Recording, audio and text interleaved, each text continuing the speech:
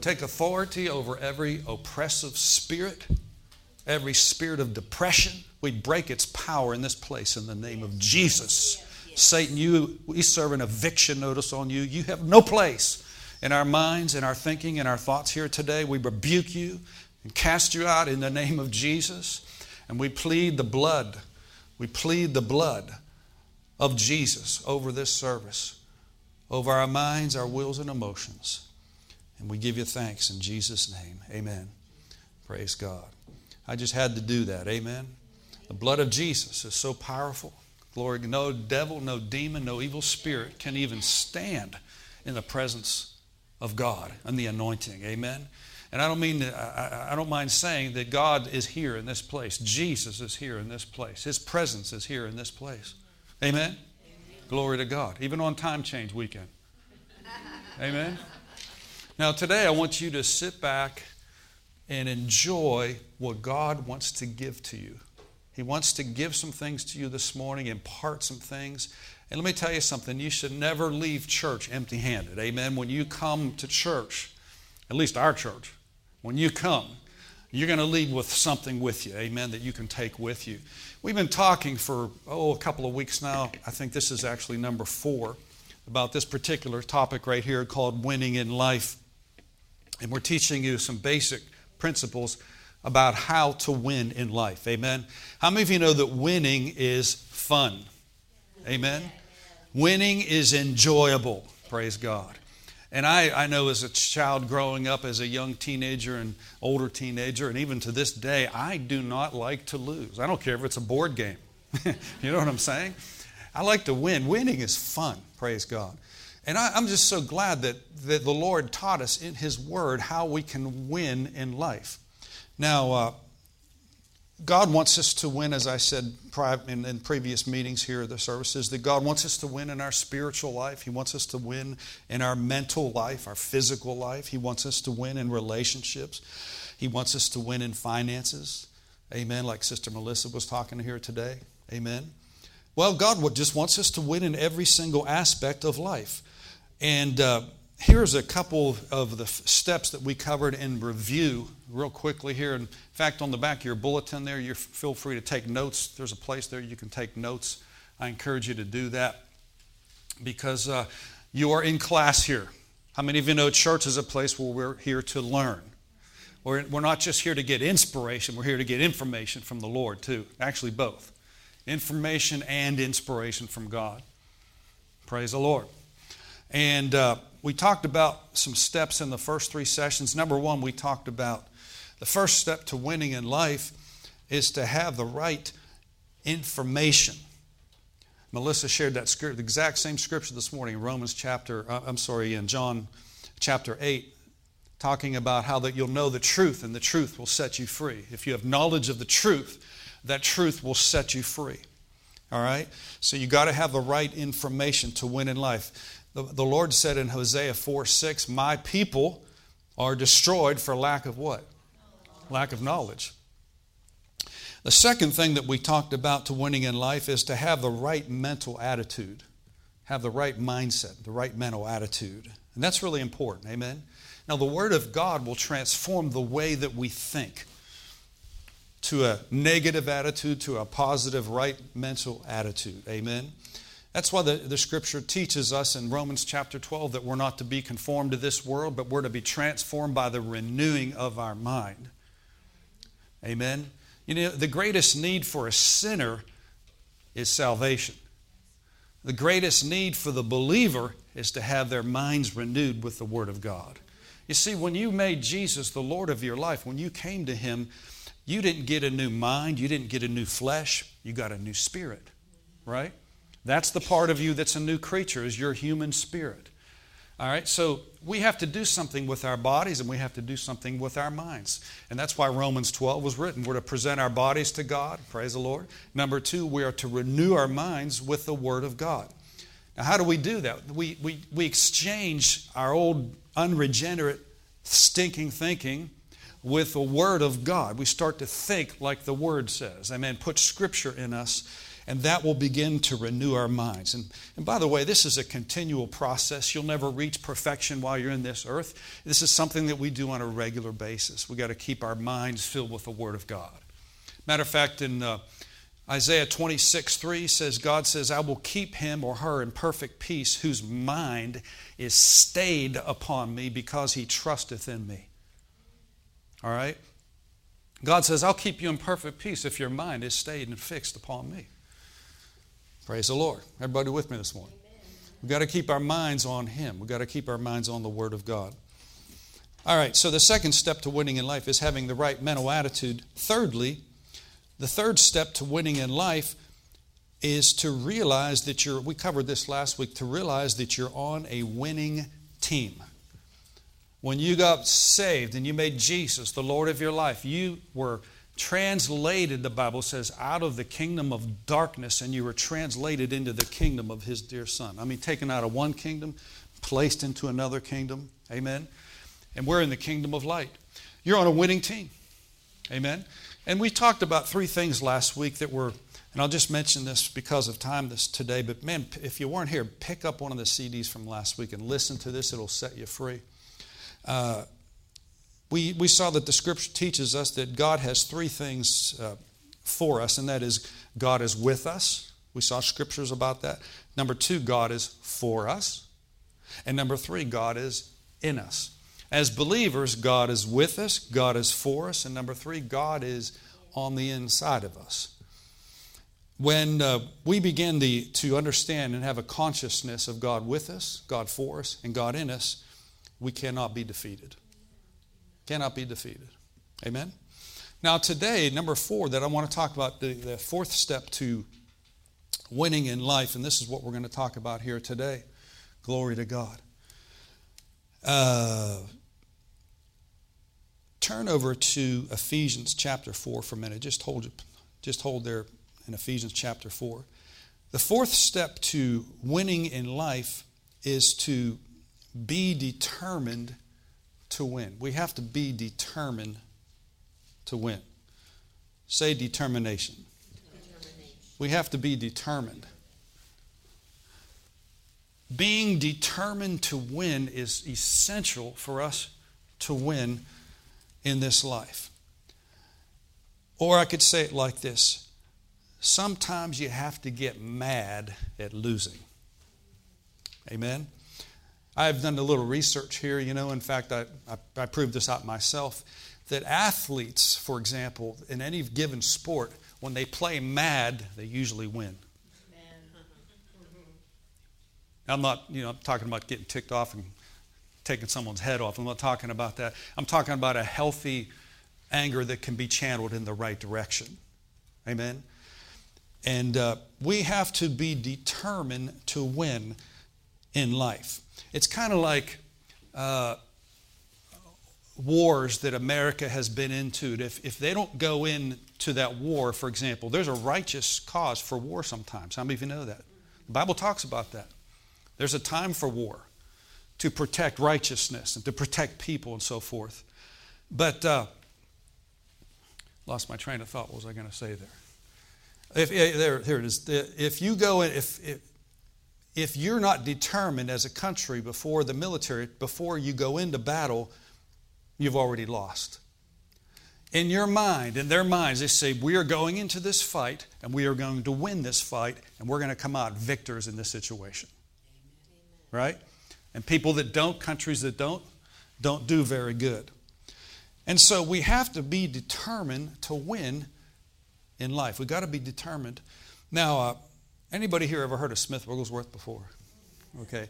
Smith Wigglesworth was, he was around here about 100 years ago. You know what I'm saying? And he had tremendous revival in his life. And he's from England and from the UK, and he had raised over, by the Holy Ghost, of course, 24 people, documented people raised from the dead.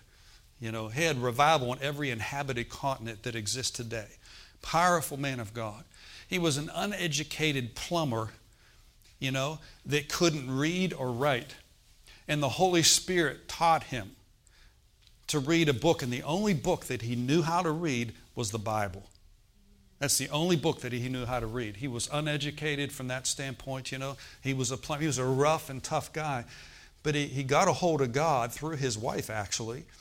Came to the Lord and began to experience the presence of God in his life. And I'll tell you, he was never the same. And so you can read about him. You can see documentaries about him. And we can follow the man's faith, you know. But I remember on one occasion, and I've heard so many different stories about him and quotes about him through the years, you know. And one in particular that stands out to me was he was standing outside at a bus stop waiting for a bus to come and pick him up. And there were some people that were standing there, you know, waiting like we do today. And he was standing, there was a few people waiting there, and there was a lady that lived, I guess her house was real close to where the bus stop was. And so she had this little fuzzy dog. Okay, and this little dog just loved her, and this little dog, puppy dog, followed her out to the bus stop, you know, and well, she knew that any second the bus was going to be coming around the corner, opening up its doors, and she was going to get on, and the dog couldn't go with her, all right? So she kept saying, come on, honey, get away, get away. And the dog just wagged its tail, you know, true story. And she kept encouraging the dog, go, honey, go back, go back, go back. And the dog wouldn't listen. He would just wag its tail, you know, and so forth. And finally, here comes the bus up the street. They could see the bus coming. And the dog is still standing there with her. And she goes, she better do something about this. So she stomped her foot. She goes, get! And that dog took off. And it took off. And it went. And Wigglesworth was standing there with his arms folded looking at this. He goes, that's exactly how you have to treat the devil. Amen? Amen? There's a lesson in that because the Bible says we're to resist the devil and he will flee from us. Amen? But sometimes we're just not bold enough. Sometimes, and we've all been there and done that, myself included, sometimes we just don't have the gumption. We don't have the fortitude. We don't have the boldness that when we tell the devil to take his hands off of us, we think that that's a little game that we're playing, that he may or may not leave. No, the Bible says when you resist the devil, he will flee from you. And by the way, the word flee actually means in the Greek, it means to run as if in terror. When the devil flees from you, he's not just like, well, I'll see you later. The Bible says he runs as if in terror. Hallelujah. So we're talking about being determined to win in life. And to win in any field of life that we're involved in, whether it's your physical body, your finances, your relationships, whatever the case may be, sometimes we have to be sick and tired of being sick and tired. We've got to put our foot down in the name of Jesus and realize God has given us authority through Jesus Christ, through his death and his burial and his resurrection. He's given us boldness so that we can come before his throne. Amen. Scared prayers usually don't amount to a whole lot. Satan, I resist you in Jesus' name. Well, that's not going to do a whole lot. Amen. But you got to know who you are, what you have, and what belongs to you in Christ Jesus. And you put your hand up, so to speak, like a police officer would in midday traffic. And you know the people that see, at least the way it should be. Amen. It's just a shame. It's absolutely astounding what has happened in America with a lot of people disgracing and dishonoring our military and our police officers. That's from the pit of hell. Amen? And you know it and I know it. Everybody knows it. Praise God. But you know, all things being equal, my father was a police officer back in the 70s, late 60s, 70s, you know, and he was a city policeman for the city of Pittsburgh. And he had several duties and so forth, but one of the things he would do, and he didn't really care for it, is he would have traffic duty downtown. And he had one of those big white Harley Davidsons, you know, which I never got to ride, but, you know, it looked pretty cool. And but he would go out there in midday traffic when rush hour in the morning or at night, you know, and hundreds of cars are coming out, you know. He would just walk out there in the middle of the road, have his uniform on, put his hand up, and all the traffic would stop. And whatever he told them to do, they would do it. Now, he didn't have the power to stop those cars, physical power, did he? But he had the authority in his uniform. Any normal civilian could walk out there in the middle of the street and try to do the same thing, and people are going to go, what's wrong with this guy? Start beeping the horn, go around him, you know.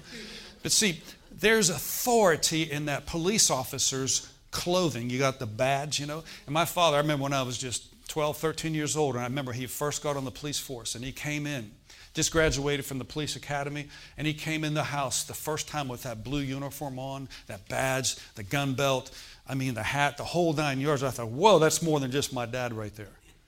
There's authority. There's a little kid that really registered on me, you know. And so he loved his job. He had a dream when he was younger to be a police officer, and he fulfilled that dream. Don't you know there's people that God has called to be on our military? God has called people to be on our police force. The scripture says that they're actually ministers of God. Not like this per se, but they're ministers to execute righteous judgment on evildoers. So to keep us safe. Amen? And, well, my point being is this, is that the authority that my father had was in his clothing. All right? When people looked at that or his vehicle or whatever, his badge, that represented the city of Pittsburgh. So in the spirit realm, when we're born again, the Bible says we have on the full armor of God. And in the spirit realm, when the devil looks at us, he can't tell the difference between us and Jesus. Now, that's not sacrilegious. That's just the truth. Because I have on God's armor, God's clothing, God's suit. And that's why Ephesians chapter 6 says, put on the what? Whole armor of God, that you may be able to resist in the evil day. Well, if we don't put on the whole armor of God, that's for our sake, so that we know we have authority. Amen? And we have the sword of the Spirit. We have the Word of God. And we know who we are in Christ. When the enemy does something to us, we can stand up to him and say, no, you don't. You ain't coming to this house in the name of Jesus. One of the most dangerous doctrines, I think I mentioned this last week, one of the most dangerous doctrines that exist in the church world today is the doctrine of that God has everything under control. Are you with me now? How many of you ever heard God's in control? You ever hear that before? God's in control. Something bad happens, God's in control. Right? Well, if he's really in control, listen very carefully. If God has everything under full control, then he's doing a terrible job. Because right now, as we're in this room, somebody is being robbed. Someone is being kidnapped. Something bad has happened in this city. You go home and watch the 6 o'clock news tonight. I don't encourage you to do that, but that's one of the worst things you can watch is Pittsburgh news. It's like, dear God, it's one of the worst things you can watch. And all they're doing is reporting exactly what the devil was doing. Someone got killed, someone got raped, someone got robbed, someone got murdered, a drug, whatever, you know what I'm saying? And it's everything that the devil's doing, and they're amplifying the bad and the evil that's there. You see? But if we put on the armor of God and we know who we are in Christ Jesus and we're determined to win, nothing will be able to stop us. We must be determined to win. Now, you have to want it bad enough. If you want to win in life, I don't care if your body's being attacked by sickness and disease. I don't care if your finances are being attacked, your family's being attacked, your kids are being attacked. You have to have a righteous indignation about you to say, no, devil, I'm not backing down to this. I'm not putting up with this. Hallelujah. And when you become determined, and no one can do that for you except yourself, become determined and focused on winning, you will win. Praise God. How many of you know the devil's the author of distractions? Amen? Satan is the author of all distractions, and all he can try to do is distract you from being focused on what you should be focused on. Sometimes in the spirit realm, we have attention deficit. Right? You can be sitting in here in church and your mind's off somewhere else thinking about a grocery list or something you have to do after the service. But you train yourself to harness those thoughts while you're here and say, no, I'm going to be focused right now, because all that matters is right now what I'm hearing from the Word of God. So the fourth step to winning in life is we have to be determined to win. Ephesians chapter 4 and verse 25, it says, be angry and sin not. Let not the sun go down upon your wrath. Now, it's okay to be angry, just don't yield to sin. Amen? Let me give you an example. There's different ways to retaliate. Jesus just got wind of the fact that they had taken his cousin, John the Baptist, and beheaded John the Baptist. Right? He was close with his cousin, John the Baptist. Remember the prophet, the greatest prophet? Amen. From the Old Testament was John the Baptist. He was there. See, Hosea and Isaiah and Jeremiah, those guys weren't even around when Jesus was. They prophesied about Jesus. But John the Baptist is living in the same time frame as the Lord Jesus Christ. He actually water baptized him and the Spirit of God came. But Jesus got wind of the fact and word of the fact. They came to him and said they've taken John and they've beheaded him, And how many of you know that's a tough. He was close to his cousin, and they killed him. They beheaded him.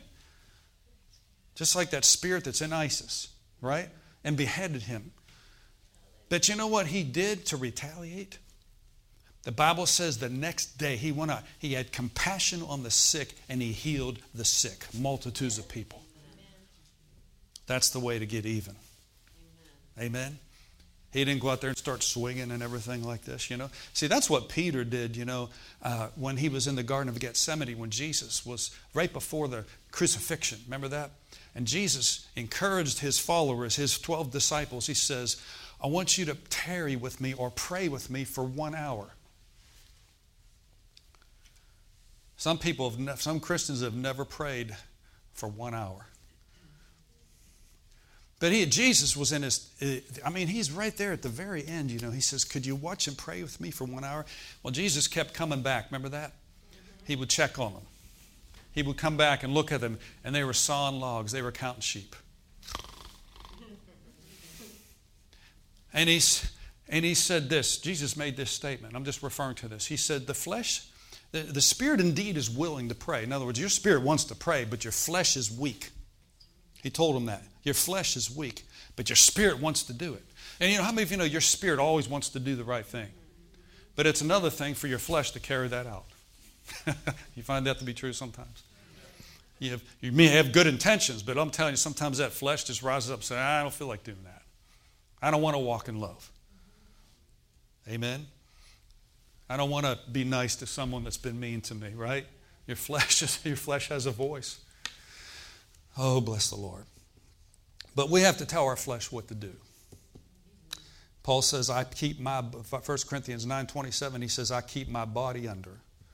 How many of you know your body has a voice, big, strong voice sometimes, and your body will tell you things. Your body will try to talk you into being discouraged. Like that song this morning, I'm not going to be discouraged. I'm not going to be depressed. Sometimes, even David, he said this. He told himself this. He says, bless the Lord, O my soul, and all that is within me, bless his holy name. Forget not all of his benefits. He says, bless soul, bless the Lord. Sometimes we've got to tell our bodies, we've got to tell our minds, here's the way it's going to be. Praise God. So, Ephesians says, be angry and sin not. Praise the Lord. Now, in the Garden of Gethsemane, Jesus told his disciples, could you wait with me? Could you pray with me for at least an hour? Okay? And they kept falling asleep. He said, the spirit is willing, but the flesh is weak. Well, it's interesting that he made that statement because just a few minutes later, here comes the authorities of the Jewish religion and the different people there and the Romans that were going to capture Jesus and take him. Judas had already betrayed Jesus with a kiss. Remember that? Or he's about to. And but in his heart, he already betrayed the Lord. Remember that? For 30 pieces of silver. And the love of money. He went out, it didn't mean anything because he went out and hung himself. He realized, my God, what did I just do here, Well, you remember they came with swords and with armor and all this kind of stuff, and Peter was sleeping. They were sleeping, and all of a sudden they woke up to this nightmarish situation here. And here comes the high priest and so forth, and they're capturing Jesus. Peter just woke up right out of a sleep, and he had a sword. He grabbed his sword, and he started swinging. You know what I'm saying? Like Star Wars or something. Man, you know what I mean? Like a lightsaber, you know what I mean? Wham, wham, wham. He starts swinging, And the servant of the high priest, whose name was Malchus, Malcus, Malchus. The Bible says that Peter cut off. Now, some of the Gospels doesn't say who it was, but I think it's Luke that says actually it was Peter that did that. And Peter was not going for the guy's ear. He cut off his right ear, I think it was. Peter wasn't going for the guy's ear. He was going for his head. He wants to see some heads rolling. Peter just like this, you know what I'm saying? And the guy probably went like this and got a hold of his ear, knocked his ear off. I mean, cut the guy's ear off. Don't you know Peter's in hot water right here? They could kill him on the spot just like that. Jesus said, put up your sword. He says, they that live by the sword shall die by the sword, Well, Malchus, he's only got one ear now. He's bleeding profusely, and he cut his ear off. And the Bible says that, now, these are the enemies of Jesus Christ, right? I love this story. This is so amazing. These are the enemies of Jesus Christ. They're coming to take him, to nail him to the cross, to crucify him, to torture him. Jesus reaches over and touches Malchus, and he heals his ear. There's a miracle restoration that takes place. This isn't just healing. This is a miracle. You can't heal something that's not there. He touched his head, and all of a sudden a new ear. Now, Malchus was one of the enemies. He's coming to take Jesus away. He was the servant of the high priest. I mean, he was a man of authority taking Jesus away. And Jesus takes time to heal his enemy. See, Peter was of a different spirit. He's wanting to take his head off. But how does Jesus respond to this? He heals his enemy, Malchus. If Jesus will heal an enemy, how much more will he heal his own children who are not his enemies? Isn't that amazing? Yes. Can you imagine what was going through Malchus's mind? He's probably standing there, what just happened here? I see my ear laying there. I see the blood on the ground, but I got a new ear. Say glory to God. Amen. Well, Jesus was not yielding to the flesh. He was yielding to the Holy Ghost. Amen. And I tell you, that's a way to retaliate. The Bible says, bless them that curse you. Pray for those that despitefully use you. Bless them that curse you. See, is God trying to make it hard on us? Is he trying to make it difficult on us? No. I used to think that. Pray for those that despitefully use you and persecute you and da-da-da-da-da. And I'm like, I don't feel like doing that. Is the Lord trying to make it tough on us? Bless them that curse you. Oh, I don't want to do that. Pray for those that take advantage of you. Amen. Well, my flesh doesn't want to do that. But here's the thing. God is trying to keep you and me in the blessing, not the curse. You see, there's a lot of people out there in this world, if you just step out these doors, that are influenced. And I'm not saying they're necessarily demon-possessed. They could be. But I'll tell you, if they're not born again, they are controlled by the prince of the power of the air, the spirit that now worketh in the children of disobedience. The Bible says that. So, people, they don't know it. They don't know that there's a spirit realm. They don't know that they're being governed and channeled and by the prince of the power of the air. Well, Satan sometimes will try to use those people to try to get to you. How many of you know what I'm talking about? Amen? Let me give you an example. A few years ago, 3 years ago or so, I was taking a long prayer drive. I just felt like impressed in my spirit to spend this particular day to really take time and really pray. So I told my wife, I said, honey, I'm going to be gone for several hours. I'm just going to take off. I don't know where I'm going. I'm just going to go drive, and I'm going to pray, and I'm going to get with God, so I went up north. I just went due north, up by Lake Arthur, Lake Moraine, up in that area. And I'm driving. It's a beautiful summer day, and I'm driving through the country, and I'm having a marvelous time with the Lord. And I had been in the presence of God for the whole day pretty much. And I'm coming back, and I'm on this particular route up near Elwood City, up in that area. I'm coming back on this particular route here where there's a little airport that's up there, if you know where that is up there. I'm coming back on this road. I can't remember the name of the road. And I looked in my rearview mirror, and this is a country road, and there was a guy in a truck that was almost kissing my bumper. And I'm going like 10 miles over the speed limit. And he's on my bumper. I mean, he is pushing me. And I'm thinking, dude, I'm going already 10 miles over the speed limit. What do you want me to do? And I couldn't pull over at that point, And all of a sudden, I looked up and I saw my rearview mirror. He was so close to me. He started dropping the F-bomb and just cursing me and giving me the middle finger and all this kind of stuff. And I'm like, I'm just driving, I'm just minding my own business. I'm just driving. And all of a sudden, he comes up on me like this, out of nowhere. I didn't do anything in the natural to provoke him. I didn't cut him off or do anything. I was minding my own business. He came flying up behind me real close, And there's no way he could have passed me at that point. And so, it's getting really heated here. He is not just a little bit angry. He is really, he's outraged. He's enraged. Have you ever seen people like that? A spirit of rage was on this guy. He was violent, And I felt my flesh. Amen? Because in the natural, I wanted to take him on. I'm telling you what, I wanted to stop that car, get out of there. Come on, let's go. Come on, let's go. You know what I'm saying? From the natural. My flesh wanted to do that. My body wanted to do that.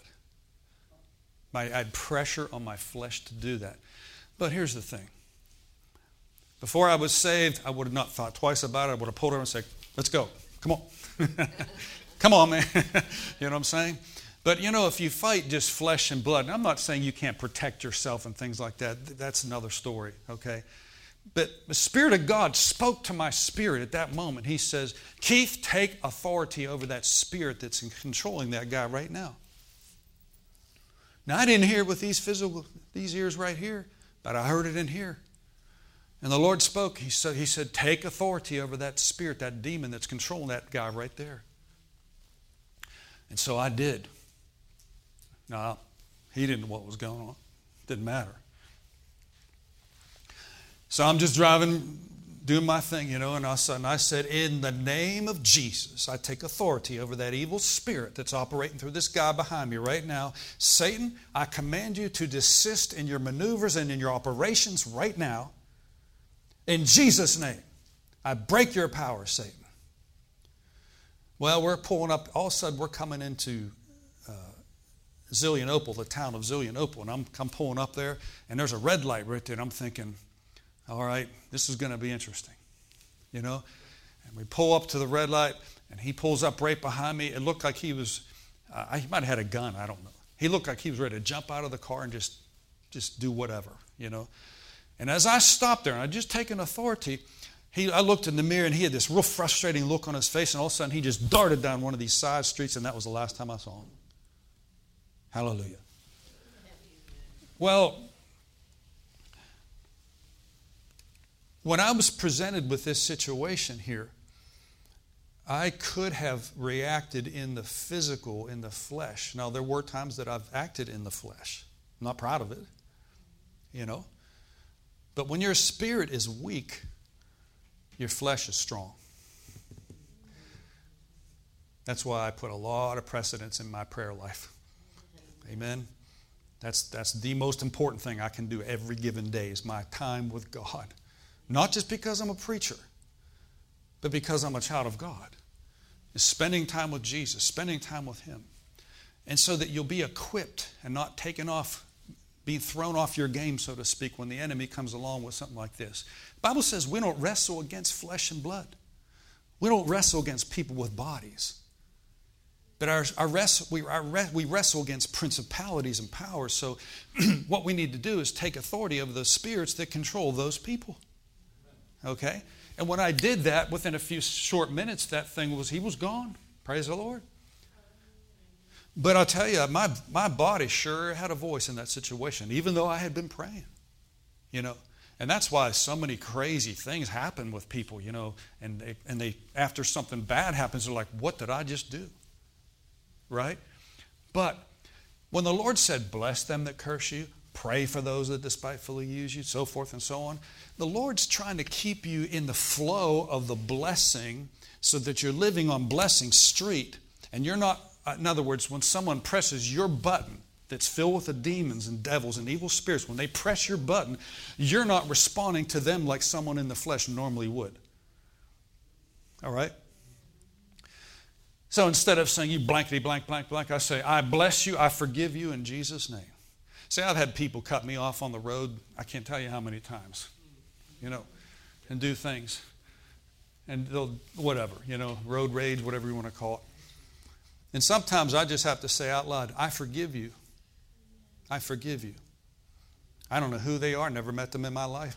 But sometimes, you don't have to hold unforgiveness. It's not just with people that you know. You can hold unforgiveness towards people you never met before. I met a guy one time that was years ago. This guy was in my church many, many years ago. And he was a hothead. He was just hot-tempered, man. Everything just ticked him off so quick, And he was so furious and mad at the government. And I thought, you don't even know the president.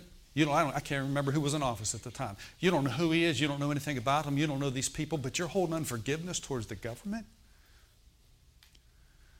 Well, that can hinder your prayers. How many of you know if you have unforgiveness in your heart, the Bible says God won't hear your prayers? Amen. That's why when you stand praying, forgive if you have aught against any. Have you ever had aught to forgive? I ought to punch him. No, I ought to forgive him. Amen? If you have aught against any. In Mark chapter 11, verse 25. When you stand praying, forgive. Forgive if you have anything against anybody. That your Father will hear you and not, in other words, it won't hinder your prayers. I can only find 2 instances in the Bible where your prayers are hindered. And you know what they are? There's only 2 things that I can see from the Word of God in the New Testament is unbelief and unforgiveness. They're the only 2. That's the only thing I see in the New Testament that actually hinders us from our prayers being answered. Unbelief and unforgiveness. UN. Unbelief, unforgiveness. Now here's the beautiful thing. You actually have control over those things. Okay? Now sometimes when you forgive someone, you do it by faith. Don't wait for the feelings necessary. There are times that I've had to forgive people that did me wrong. Don't get me wrong. My flesh still felt nasty towards them. But in my spirit, I said, no, I forgive them. I didn't have the physical feeling attached to it like, boy, I really love them. You know what I'm saying? But in my spirit, I said, no. I'll say it out loud sometimes. Lord, I forgive so-and-so. They don't know what they're doing. I forgive them in Jesus' name. And the Lord just reminds me, He says, that's the way to stay in the blessing. Amen. Because if I get off in either unbelief or unforgiveness, then I'm on Satan's turf where he can steal from me and rob from me, and I don't want him to do that. Amen? Mm-hmm. I was praying yesterday, and the Holy Ghost spoke something to me. And I'll tell you what, it just set me free. He says, Keith, did you ever notice, he was talking to me about love, and he said, did you ever notice that he said, diamonds are found in the midst of dirt? And he said this, always look for the good in people, and you'll stay on safe ground. Diamonds are found with common dirt, right? And that's the most expensive rock in the world. But every single person has some diamonds in them. And the love of God, when we operate in the love of God, it will help us to look beyond the dirt, because we all have dirt. Our bodies are made of dirt, right? But there's a diamond.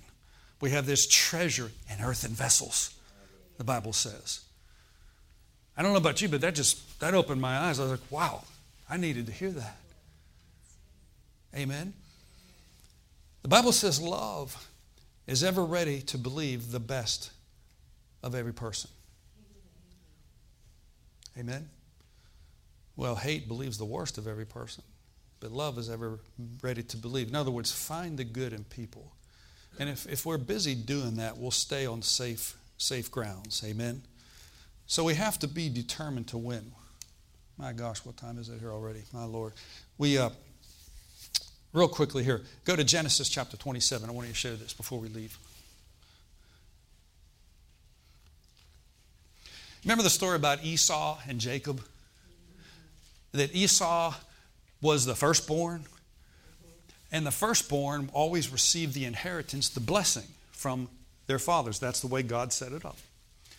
But Jacob, on the other hand, his name meant supplanter or deceiver.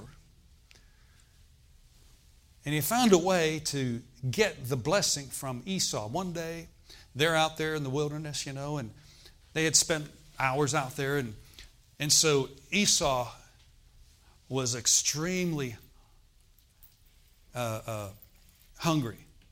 Remember that? Jacob was hungry. And Jacob, well, let's just read the Bible right here. In Genesis 27, verse 39.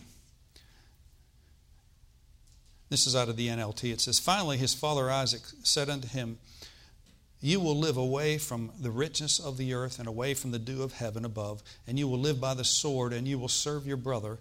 But when you decide to break free, you will shake the yoke from off of your neck. Now the Message part of that says, the Message Bible says, if when you can't take it anymore, you will loose and you will break loose and you will go free. Now Esau sold his birthright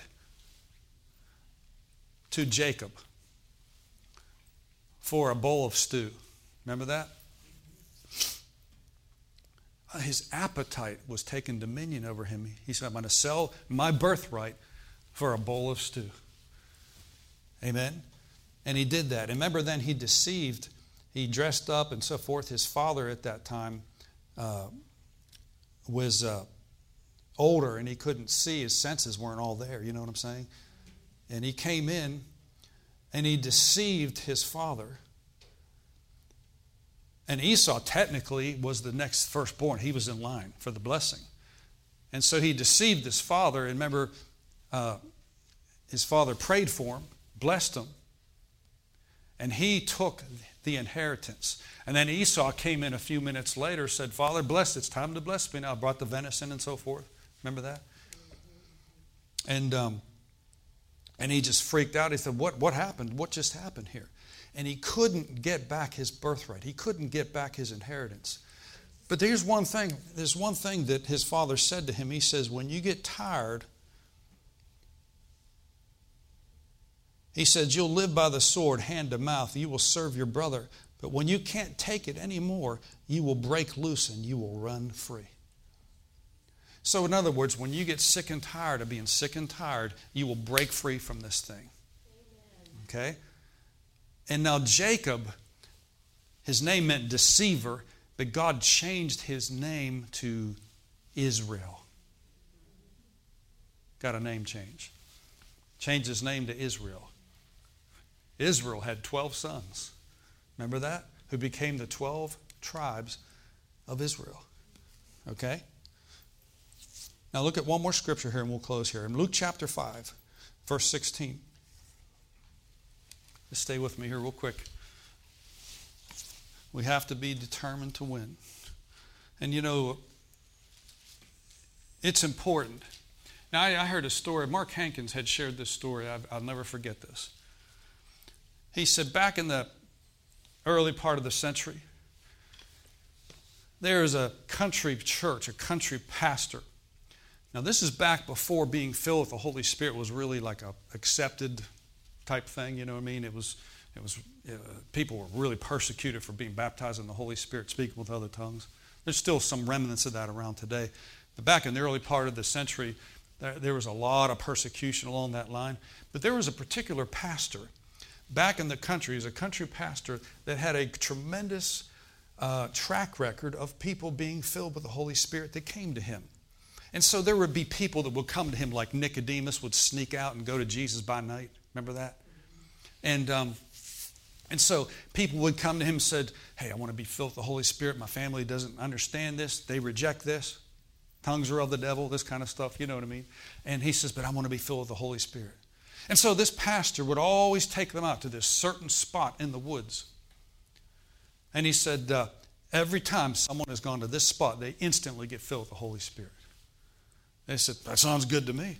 And so here comes a guy in the middle of the night, knocks on the door, says, Pastor, I want to be filled with the Holy Ghost. Pastor said, okay, we have this spot in the woods. I'm going to take you to this spot. When we get to this spot, you'll be filled with the Holy Spirit. True story. So the pastor takes this guy. They start walking in the woods, and he notices, he goes, the guy that's came to be filled with the Holy Spirit says, where in the world is this spot? How far is this? They just kept walking and walking and walking. And they walked some more. They walked a couple of miles. He says, Pastor, how far is this spot? He goes, oh, it's just up there a little bit further.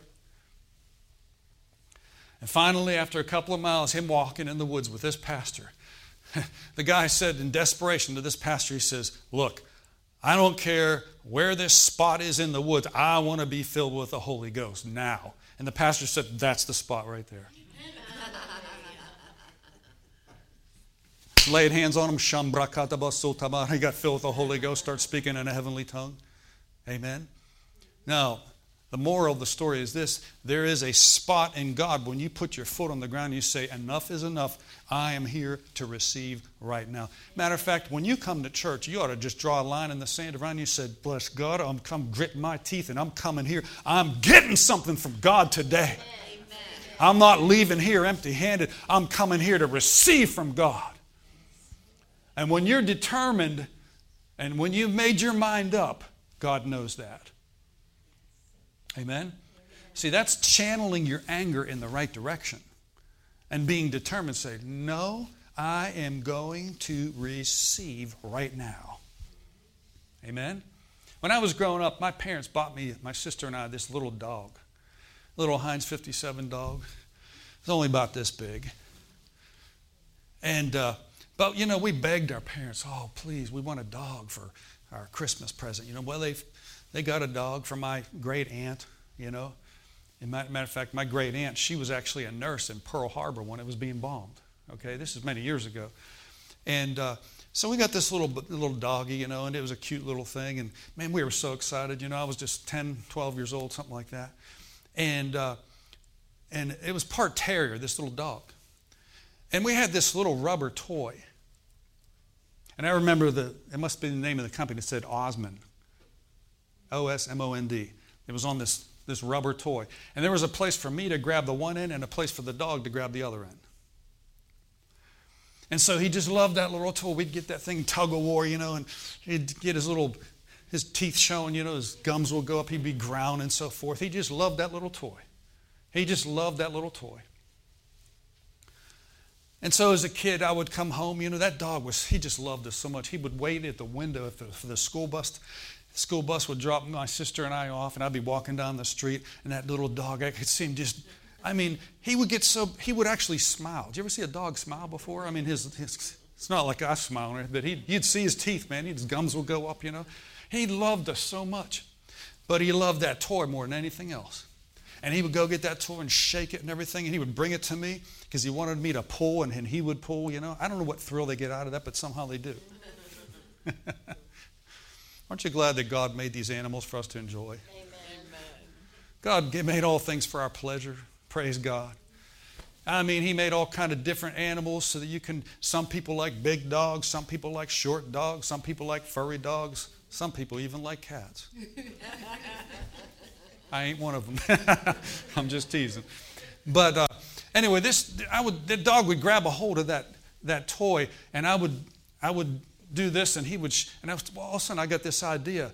You know what? He's not going to let go of that thing. So I decided the dog was small enough I could pick it up. So he hung on with his mouth. He hung on to that little toy, that rubber toy. I actually picked him up in the air, and he kept holding on. I was like, man, his feet are off the ground. His mouth is holding him up in the air. All of a sudden, I got this thought. Why don't you swing him around, see if he hangs on? So he's on one end. I just started doing this. And his feet are swinging out from the gravitational pull, G-forces. And I did that a couple of times. I thought, wow, he's determined to hang on to this toy. And when I sat him down, there was a couple of teeth on the ground. Oh, I thought, doggone it, what did I just do? A couple of teeth fell out while he was in the process of holding on to that toy. Man, did I feel bad. I guess they grew back. I don't know. I know shark's teeth do. But he's not a shark. Well, several years later, the Lord brought that to my attention. He says, now, Keith, he said, if you have just as much determination as that little doggy did to hold on to that rubber toy, if you have just as much determination to hold on to my word and not let go, you will win. Amen? Amen? And I was like, I got that. See, the Lord used my own little parable in my own life, something that happened to me. He says, if you just do what that dog was so determined not to let go. And there's certain breeds of dogs that do that. They lock in and that's it. I think a bulldog will do that. They'll just lock in, won't let go. Well, that's determination. And that's our fourth step that we're talking about today, is we have to be, we're not going to go to that scripture because of time here today. We'll get into it next week. We have to make a determination at all costs, I am going to win. If it means I have to pray for an hour a day, I'm going to do it. If it means 2 hours a day, I'm going to do it. If I have to get into the Word for 30 minutes to an hour and listen to a message and sit my old flesh down and listen to a message every day, if that's what it's going to take, that's what it's going to be. We're going to do it. We're not going to win if we don't do that. We have to be determined. And we have to be focused. Hallelujah. Psalm 112 talks about a believer said one of the things about an uncompromised believer is that when bad news comes, we're not moved by bad news. Psalms 112. His heart is fixed, trusting in the Lord. He is not afraid of bad news. And when bad news comes to all of us, discouraging thoughts come to all of us. Hey, you might as well give up. You think you're going to win now? You've been standing this long. You really think you're going to win? The devil suggests that to you. You think you're really going to win this battle? You have to look at him and say, no, I don't think I'm going to win. I've already won. And I'm determined I'm going to stand until I see complete victory in my life. How many of you are standing for some things in your life right now? And it's been a long time. I'm going to leave today and I'm going to pray. Before we leave, I'm going to pray for you this morning. Because listen, all of us here, there are some things that maybe we've stood for and we've received, but then there's other things. My God. Is heaven and earth going to pass away before this thing changes? We have to be determined in our hearts. I am not moved by what I see. I'm not moved by what I hear. I'm only moved by the Word of God. And I'll tell you what, right now, I'm determined to win in this situation. And when you make that determination up, all heaven will back you up. You've got the power of the Son, the Father, the Son, and the Holy Spirit that is there to help you, to strengthen you, to reinforce you.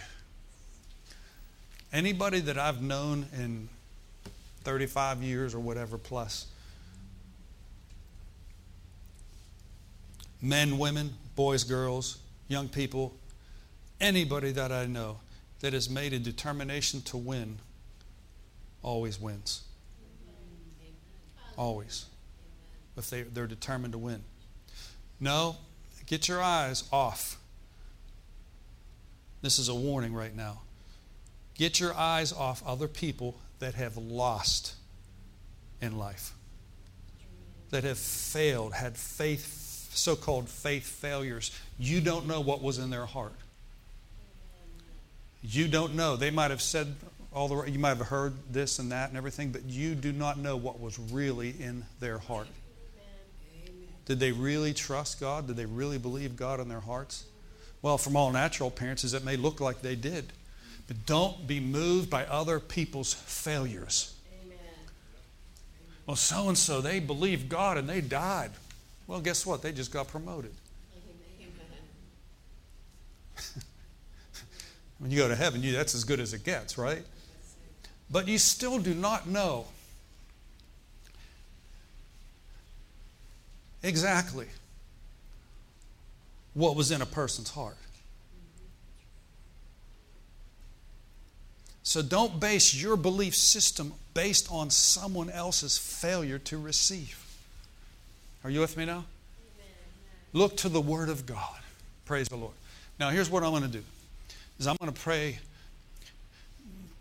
The Lord told Peter, Jesus told Peter, he said, Satan has desired to sift you like wheat. Yes. What do we call that? Shredded wheat. Satan has desired to sift you like wheat, but he says, I've prayed for you, notice this, that your faith fail not. You see, if you hang on to your faith, you can win. If you let go of it, if you let go of the Word, which produces faith, if you let go of the Word, you've let go of your faith. You're just trying to grasp onto air. There's nothing solid to hang on to. Amen? But when you hang on to the Word of God, which is the foundation of our belief, and our faith is the Word of God, that's that rock, you will win in life. Praise God. It doesn't matter how bad the thing looks, how bad it looks, or what is it. I don't care. It doesn't matter. Do you ever notice that Satan is really the author of bad news? He always comes with what you don't have, what happened here, this failure there. Looking at things, looking at that son, looking at that daughter, looking at your finances, looking at your family, what a mess they are. Stop looking at the natural. Start looking to God. Start looking to the Word of God. How do you look to God? You look to His Word. Amen. And what He said in His Word is enough to sustain us and to keep us from sinking when everybody else is sinking. Peter walked on the water when everybody else would have sank. But you know what? He really didn't walk on the water. He walked on the Word. Because Jesus said, come. That's one word. He had just one word, C-O-M-E. Come. Lord, if that's you, bid me to come. Come. He steps out of the boat, starts walking on the water. Starts walking to Jesus. He's walking on the Word of God. He should have been sinking. What was killing other people, he was walking on top of. Did you get that? What was killing other people, drowning other people, he was walking on top of it. Well, just a few short seconds later, you can be in faith for 1 second, but you get your eyes shifted off of God, off the Word. You get your eyes shifted and you start looking at the natural, what other people are saying, what the doctor's report or this. You start to sink. Peter began to sink. He didn't just sink. He began to sink. It was ankle deep, knee deep, waist deep. Before you know it, he said, Lord, help me, save me. Well, the reason that he began to sink, the first place you start to sink is in your emotions. That's why it's important to make sure you get proper rest. I sound like your mother, don't I? Because you ever notice it's harder to resist temptation and stuff when you're physically exhausted? Things seem so much bigger. Amen? But Peter didn't just sink. He began to sink. Now, if I jumped off the diving board, I don't begin to sink. I'm within a split second, I'm under the water. Been there and done that. Peter was walking on the water. He was walking on the Word of God. Miraculous. Oh, hallelujah. But as soon as he got his eyes on the wind and the waves, he began to sink. You can be in faith one day, And you're like, God, I'm looking to you. I'm trusting you. I'm trusting your word. But all of a sudden, there's a little symptom that pops up over here and over here.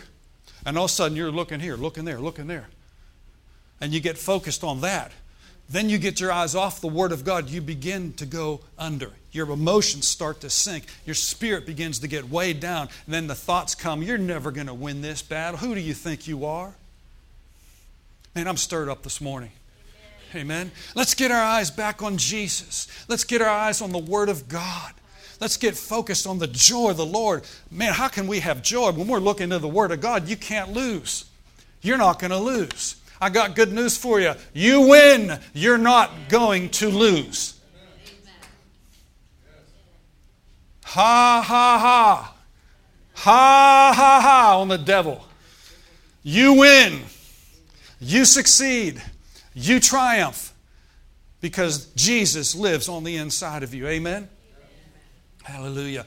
Now, Father, I pray for every one of us in the sound of my voice right now, and even those that will listen by CD or tape or podcast, however they hear this message.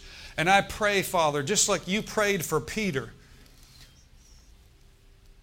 that the devil tried to sift him like a piece of wheat, but you prayed for him that his faith would not fail. And I pray for us here today, and those that hear my voice by way of recording. I pray for supernatural strengthening, reinforcing of the Holy Spirit of power and might on the inside of us. Give us a backbone, Lord. Give us a strong spirit.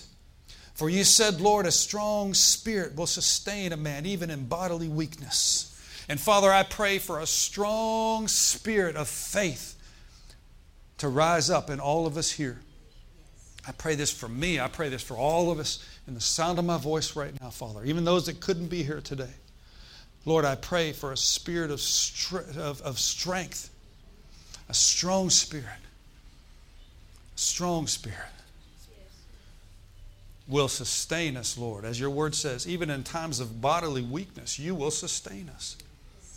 So I thank you, Lord, for reinforcing our hearts and our minds and our spirits with the Word of God, with the power of God, in the name of Jesus. Thank you for giving us new boldness. Let's all stand up together. Praise God. New strength.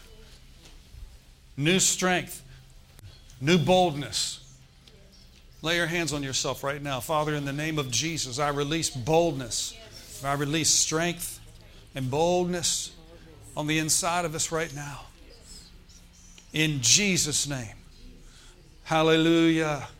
Hallelujah. Thank you, Lord. Thank you, Lord. Thank you, Lord.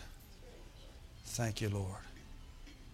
How many of you ever exercise in some capacity before and you experience what they call the pump? Anybody here know what I'm talking about? Someone says, man, I feel pumped up. I just worked out. Some of that's been a long time. So at that moment, you feel a surge of strength. You feel stronger than you normally are. That's exactly what's happening in your spirit, man, today. Because the spirit of faith is in this atmosphere right now.